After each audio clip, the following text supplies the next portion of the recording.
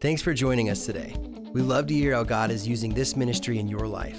So we encourage you to share your story with us at info@fellowshipgj.com. Also, if God is using this ministry to impact you, we want to encourage you to partner with us financially.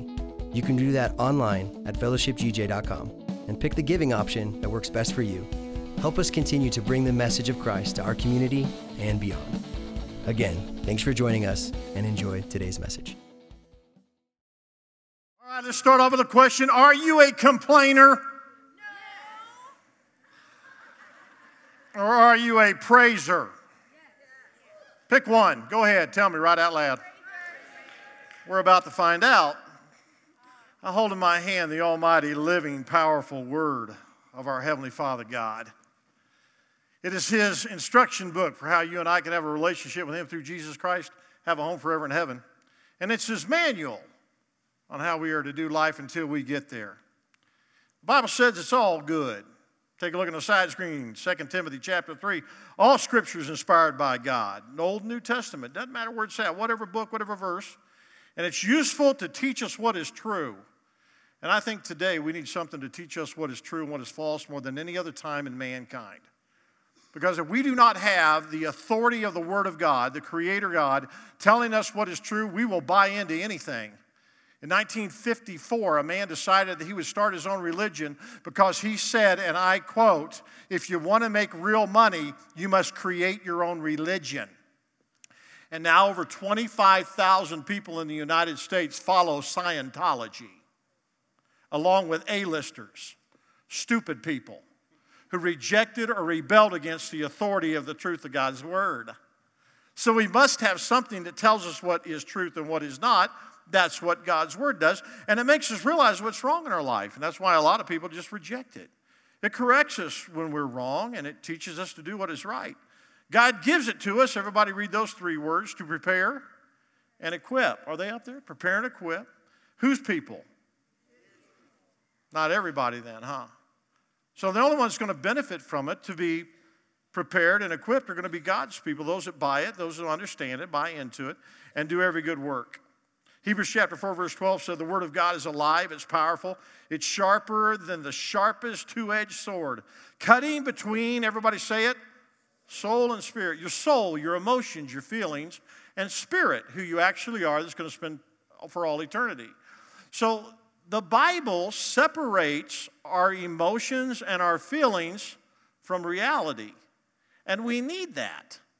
Because what else will do it? If we're not careful, we'll start leading with our emotions. We'll start leading, well, this is how I feel, so therefore. And your emotions are a great thing to have as a caboose of your life. It is a terrible engine for your life. Drag it behind you, but never let your emotions or your feelings lead you. Between the joint and the marrow, it exposes the innermost thoughts and desires. That's the Bible. The Bible, 2 divisions, 66 books, the Old Covenant, the Old Testament, the New Covenant, the New Testament, 66 books. The Old Testament starts with Genesis, Exodus, Leviticus, Numbers, and Deuteronomy, the 5 books of the law, the books of Moses, the Pentateuch. And then it goes on to the history of God's people: Joshua, Judges, Ruth, 1st and 2nd Samuel, 1st and 2nd Kings, 1st and 2nd Chronicles, Ezra, Nehemiah, and Esther. Then the poetical books: Job, Psalms, Proverbs, Ecclesiastes, and the Song of Solomon. The major and the minor prophets: Isaiah, Jeremiah, Lamentations, Ezekiel, Daniel, Hosea, Joel, Amos, Obadiah, Jonah, Micah, Nahum, Habakkuk, Zephaniah, Haggai, and Malachi. 39 books in the Old Testament. There it is.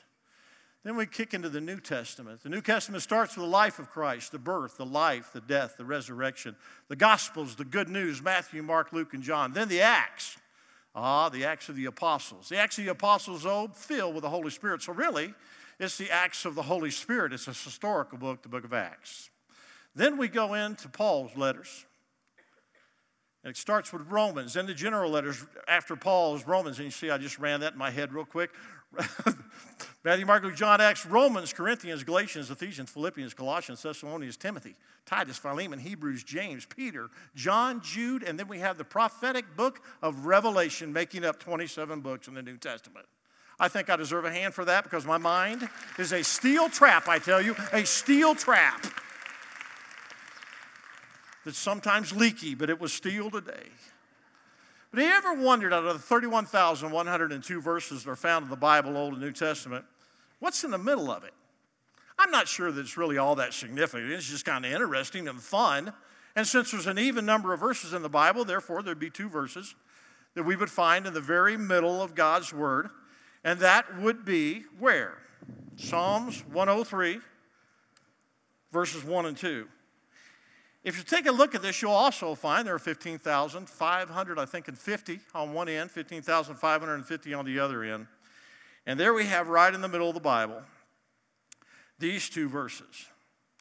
Now, how would God arrange it to right in the middle of the Bible, we would see 2 verses that had to do with praise? Well, read them with me if you would. Let all that I am praise the Lord with all my heart. I will praise his holy name. Let all that I am praise the Lord. May I never forget the good things that he does for me. And then I'm going to summarize this, so guys in the back, you won't be able to keep up with me. But the next verse, verse 3, he starts listing all these things and reasons why the psalmist David praises God. And he says things like, he forgives all my sins. He heals my diseases. When I get sick, he makes me well. He redeems me from death. I don't have to go to hell. And he rescued my life many times when I should have died by now. He crowns me with love. With the only time he looks at me, he sees love, the tender mercies. He has tender mercies on me, loving kindness. He always forgives me. He fills my life with good things. Every good thing you've got is coming down from God, the Bible says. The Lord makes me righteous, gives me a great relationship with the Heavenly Father, and gives me justice when I'm done wrong on this earth. And he just goes on and on and on. Verse 10, he talks about being forgiven of sins again. He says that the Lord knows my weakness. He's compassionate on me like a loving Father. And he knows when I'm weak. And the Bible says, and he forgives me. You know, there's a difference between weakness and wickedness. As a child of God, there should never be wickedness in our life. There never should be an intention to do evil. But there will be weaknesses. And the Bible says that God knows us. He even said he knows he made us from dust. So you and I are going to have times of weaknesses. We're going to say things we shouldn't say, do things we shouldn't do. We're going to act out, respond, and just follow times. Watch this. Even seasons of weaknesses, maybe even moral. And the Bible says when that happens, God remembers who we are. He doesn't want to be mad at you in your very short time that you have on this earth, your whole life. So he just says, you're my kids, I love you, I understand that you're weak, I know where you came from, and I forgive you. Now, he does something entirely different, though, when it comes to wickedness. There is a difference on how we should treat weakness and how we should treat wickedness. If somebody comes into my home or comes into your home who is wicked and they enter your house with evil intent, you can warrior up on them. But when somebody in your house is weak, you've got a mercy up on them. Let me say it again. When somebody in your house is weak, you mercy up. You overflow with mercy. If Anna does something I don't understand, listen, I know your heart, honey. I know who you are. I forgive you for that. I understand you had bad. I understand and she does me the same way because we're weak. We've mercy up on weakness. We forgive it. We understand it right away, and we move on. But if somebody comes into my house with an evil intent, I'm warrioring up on that person, and I'm in their face. Let me see if I can't explain it to you this way. People can come to our church and they can have all kinds of weaknesses, and we are so glad you're here. You make us feel good. Because everybody in here deals with moments, times, seasons of weaknesses, including your pastors. We all do. And that's why we make a good family, and that's why we can relate to each other. But if somebody comes in here who is wicked, with evil intent, we will warrior up on that person. Well, pastor, they came to church. I don't care where they came. If somebody comes in here who is wicked, if somebody comes in here who is a convicted sex offender, and they wander through our children's building, we will have them in jail before the end of the day. Where's the mercy? Where's the mercy? There is no mercy. If somebody is a sex offender and walks into our children's ministry, we'll put them in jail. You go, has that ever happened before? This is the church. Twice. We have put 2 sex offenders in jail that got too close to the hallways of our children's ministry. They were in jail, back in jail before that night. And you know why? Because we show mercy when it's weakness. We warrior up. Are you ready for that? We warrior up when it's wicked. But if God is going to treat us so kindly and so lovingly, when he knows that you and I are weak, how much more should you and I treat each other kindly when we're going through weak seasons in our life? Well, the psalmist goes on to talk about how our days are short. He talks about how good God is. Verse 22, he goes back and said, but let all that I am praise the Lord. I want to go on record this morning. I'm a praiser. I'm a praiser. I learned a long time ago that praising God was an attitude and it would be a choice. I knew that it would come from a heart of gratitude. And all my life, I've been thankful. I've been a thankful person. I'm thankful for my parents when I was a kid. I mean, my older brother rebelled and went into drugs and alcohol and all this kind of stuff. Man, I was respectful to my mom and dad. I loved them, and I was respectful to the home that they had. And I was just thankful for it.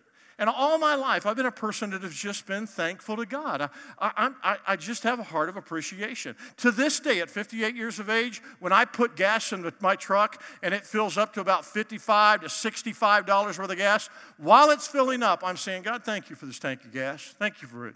Every tank of gas that I put, thank you for this. And this doesn't hurt me to put this amount of money in here. I'm not going to lose groceries over it. I can afford to do this, and thank you for the truck I'm driving, the clothes I'm wearing. Thank you so much for the people that are in my life and the money that you get. Thank you, God, because I've decided that I am going to have every praiser in the room realizes that praising God is an attitude, and it is a choice. And not only do we know that it's an attitude, we know it's an action.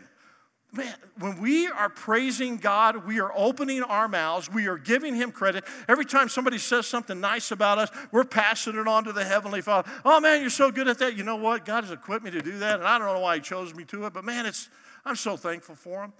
But it is an action of opening our mouths and singing. The Bible talks about how we should sing praise to God, and David talks about it. I mean, we realize that praise is an important part of our life. And we also realize that thankful people are attractive people. And the older we get, we need all the help we can get. So rather than plastic surgery or Botox or anything like that, man, be a thankful person. God is attracted to thankful people. He said this, he said, God inhabits the praises of his people. You want to be around thankful people. You will not stay around a complaining group of people. And some of you are saying, yeah, but there's a lot of stuff that just irritates us that we have to complain about. I get it. I get it that there's a lot of stuff we can complain about. You can complain about the government. You can complain about your family. You can complain about a mate. You can complain about church. You can complain about your kids, your grandkids. You can complain. And the moment that you get that problem fixed, there'll be 12 more things to back it up to you complain about. But praising people choose not to. Praising people decide that they're going to have a grateful heart, and that the Bible says this, that out of the abundance of the heart, the mouth speaks. We understand that we can't fake this, that this is an action that comes from our heart. In other words, your mouth will be speaking what your heart is leaking. And if you're filled up with gratitude, you're filled up with a thankful spirit, you're just going to leak out words and songs of praise to your Heavenly Father. Praising people understand that praise is a key. It's a key that unlocks the very presence of God in your life. I'm talking about the manifest presence of God. I can see God at work here in this situation. When you're going through something and you tell God, I want to thank you for that. I praise you for my job. I know it's not, I'd love it to be more, and I don't have insurance right now, but thank you for the job that I have. Thank you for the people that are in my life. Man, when you are doing that, you're talking about, God, you are so wonderful, and you are so great, and you can do all things, and you can fix this situation. Really what you're doing is you're not telling God anything he doesn't know. You're reminding yourself what God can do in your situation. And that is the supernatural power of praise. I'm so glad that I learned this many, many years ago, and some of you have learned it too, that praise is also a weapon. Praise is a weapon. Can I tell you the number one reason why I'm a praiser?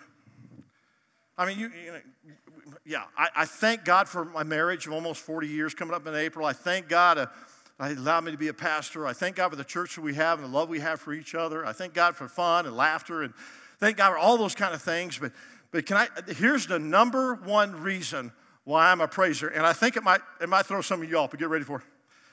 I like to win.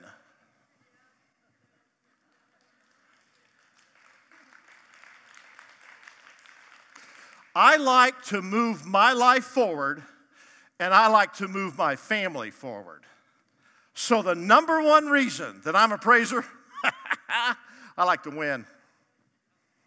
And the Bible says that when you, as a child of God, let complaining words come out of your mouth, God always responds to complainers with the same mode of operation. And you know what it is?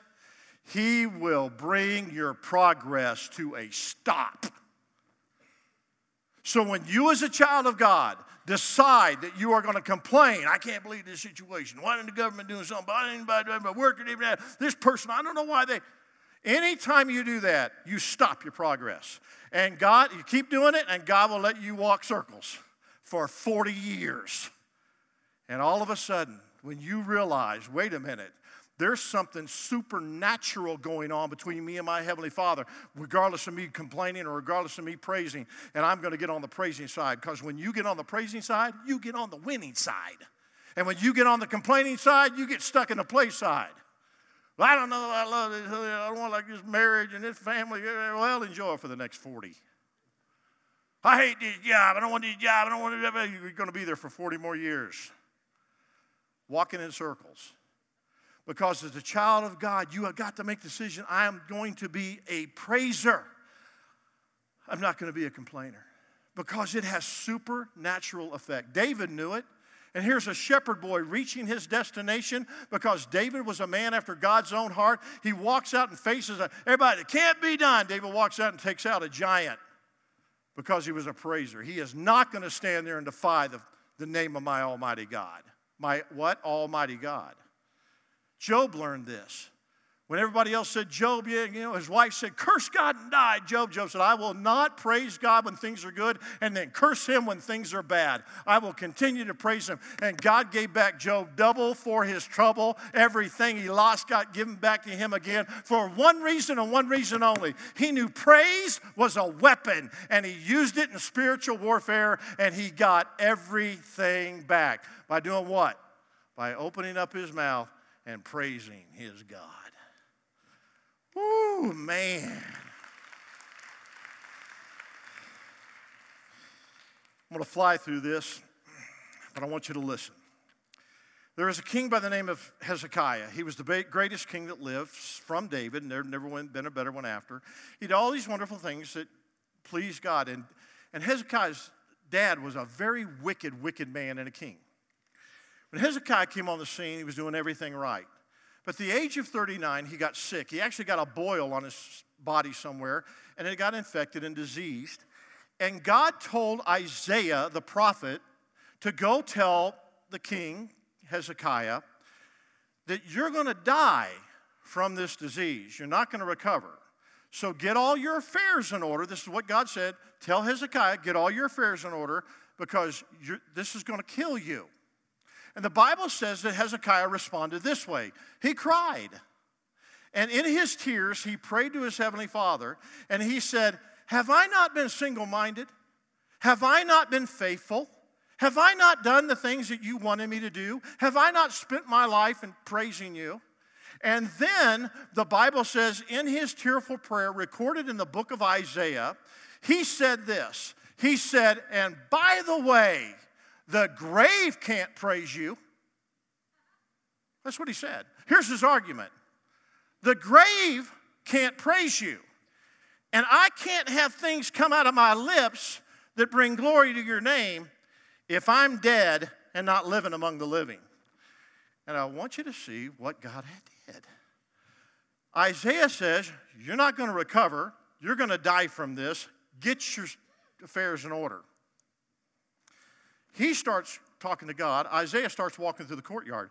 It's all recorded there in the book of 2 Kings. And Hezekiah says, God, hadn't I always done what you wanted me to do? And Isaiah kept walking. Haven't I been single-minded? And Isaiah kept walking. Haven't I spent my entire life trying to please you? And Isaiah kept walking. The grave can't praise you. And God stopped Isaiah in his track and said, okay, go back and tell him he's got 15 more years. Watch the negotiation.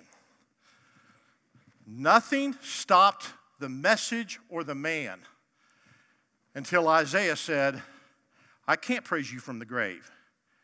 And God said, oh, well, if you're going to praise me, I'll give you 15 more. Stopped Isaiah in his track, brought him back, said, tell Hezekiah, I heard you. I'm going to give you 15 more years. You'll recover from this sickness in 3 days and then go to church and do it.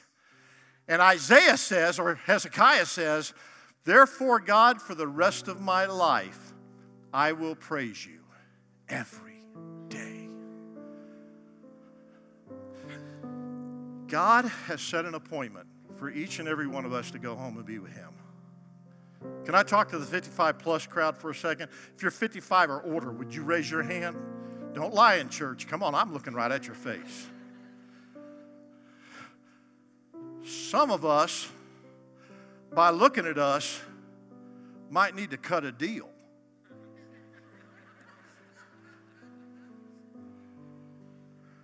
Because your appointment, according to Hebrews, is set when you're leaving this place.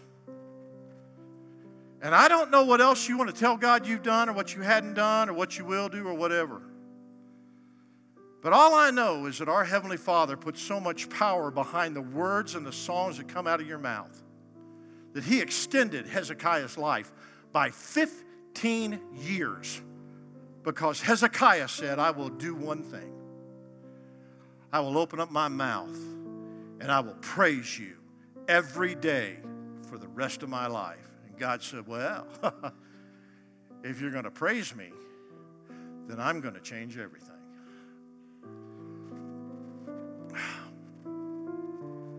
As we grow older and as we live in a society and in a culture where everything's negative, and if you ever get on a blog page or you ever read comments after an article online, this world is a mess of negative, complaining people.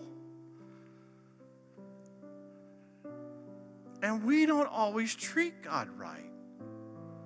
God is way better to us than we are to Him. And when you are an individual that steps out and says, no more will complaining come out of my mouth, God, thank you for this. Thank you so much for how you're blessing me. Thank you. Always find something to bless Him, praise Him for, and thank Him for. All of a sudden, you can cut a deal with God. Keep me here longer, I'll praise you more. Why not?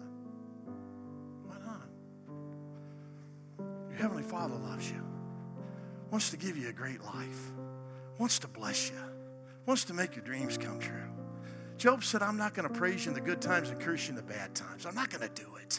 I don't care what my wife said. I'm just going to praise you all the time. I'm going to praise you when people walk into my life, and I'm going to praise you when they walk out. I'm going to praise you when my job's paying minimum wage and when my job's paying $35 an hour. I'm going to praise you. I'm going to praise you when I'm healthy. I'm going to praise you when I'm sick. I'm going to praise you no matter what, Father, because you get the attention. You become an attractive person. As you grow older, listen to me. There is nothing attractive about complaining. Let me share this with you. If you grow older and you become a complaining person, people aren't going to miss you when you're gone. I'm sorry, that was a little harsh. Was that harsh? That was a little hard. Let me say it this way. If you grow older and the last 5 or 10 years of your life you spend complaining, people aren't going to miss you when you are gone. They're going to say things like, 5, 10 years ago, I used to love to hang out with them. They used to mentor me. I used to go by and have coffee just to listen to them. And here they've encouraged me when I would go to encourage them. But the last 3, 4, 5 years, I couldn't stand to go by there anymore. Why? Because complaining is unattractive. The best thing you can do to change your situation is be a praiser. Don't fall onto the blog sheets or the review people on the website complaining about everything in life. I understand there's things to complain about. There will always be things to complain about. That's why God says it's an act of gratitude and faith when you don't. And you start praising Him for everything He has, everything He's done for you. Would you stand with me, please?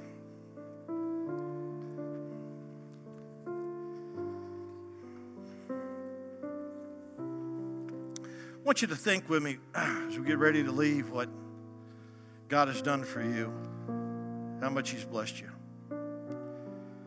And are you allowing the words to come out of your mouth be words of complaining? You tried to sell a house and the house isn't selling. Could be you're stuck because you're complaining. Trying to get a better job, been stuck in the same job for the last several years. What are you saying about that job? Situation at home and your family and your life, your marriage. That's the same as it's always been. What? Did you just say it's the same as it's always been? You just stuck yourself there for another 40. You open up your mouth and you become a praiser. God immediately comes to your presence in a manifest way. You can see him and feel him way. And when he does that, everything changes. You'll praise your way out of a situation into a new blessing and start winning when you've been losing before you'll be able to do it any other way, because it's supernatural. And David said, let everything that I am, my body, my mind, my soul, and my thoughts, praise my Lord. I just have to tell you something. When I started, I didn't have a whole lot going for me. Really didn't. But I've been a praiser my whole life. And if you ever wonder why the Hoopers are blessed so much. And we are. I'm not bragging on me. I just told you. I don't deserve it, shouldn't have it. I have been a praiser my whole life. Little David out there in the shepherd field, you ain't going to be king. You ain't nothing. He was a praiser. Job, you got it all back. He's a praiser. Hezekiah, you're going to recover. Here's 15 more for you. 15 more. One reason and one reason only. He was a praiser. Father God, right now in this room, bring to the mind of every person here the things we are so thankful to you for. And right now, just think about them. You got a good parent? Somebody good that raised you? Just somebody that poured in your life, that mentored you? You holding hands with somebody, and you know she's way over your head. She could have done way better. You got an arm around you today? Did God keep that automobile from crossing that yellow line when that person was a little intoxicated and kept that car from hitting your family head on? Do you have a job? You looked in the mirror lately and realized you're still standing after everything you've been through? You've got a decision to make. I can be a complainer and be stuck for the rest of my life. Or I can enter into a supernatural warfare of being a praiser. And I can start winning. In Jesus' name we pray. Amen. Thanks for listening to this week's message at Fellowship Church. If you have not made Jesus Christ your Lord and Savior, I want to give you the opportunity to do that right now. The Bible says in the book of Romans, chapter 10, verse 9, if you declare with your mouth, Jesus is Lord, and believe in your heart that God raised him from the dead, you will be saved. You can do that right now. I want to encourage you to pray this prayer with me. Dear Jesus, I am a sinner and I need forgiveness. Please forgive me of my sins. I believe that you are Lord and confess that you are my Savior, that you died on the cross for my sins and you rose again. And God, I thank you for that. I ask you to be my Savior, to guide my life, and to give me a home forever in heaven with you. And God, I ask you this in the name of your Son, Jesus Christ. Amen. If you just prayed this prayer for the first time, or if you need additional prayer, we would love to hear from you. You can contact us at 970-245-PRAY or at prayer@fellowshipgj.com. Thanks again, and we hope to see you next week.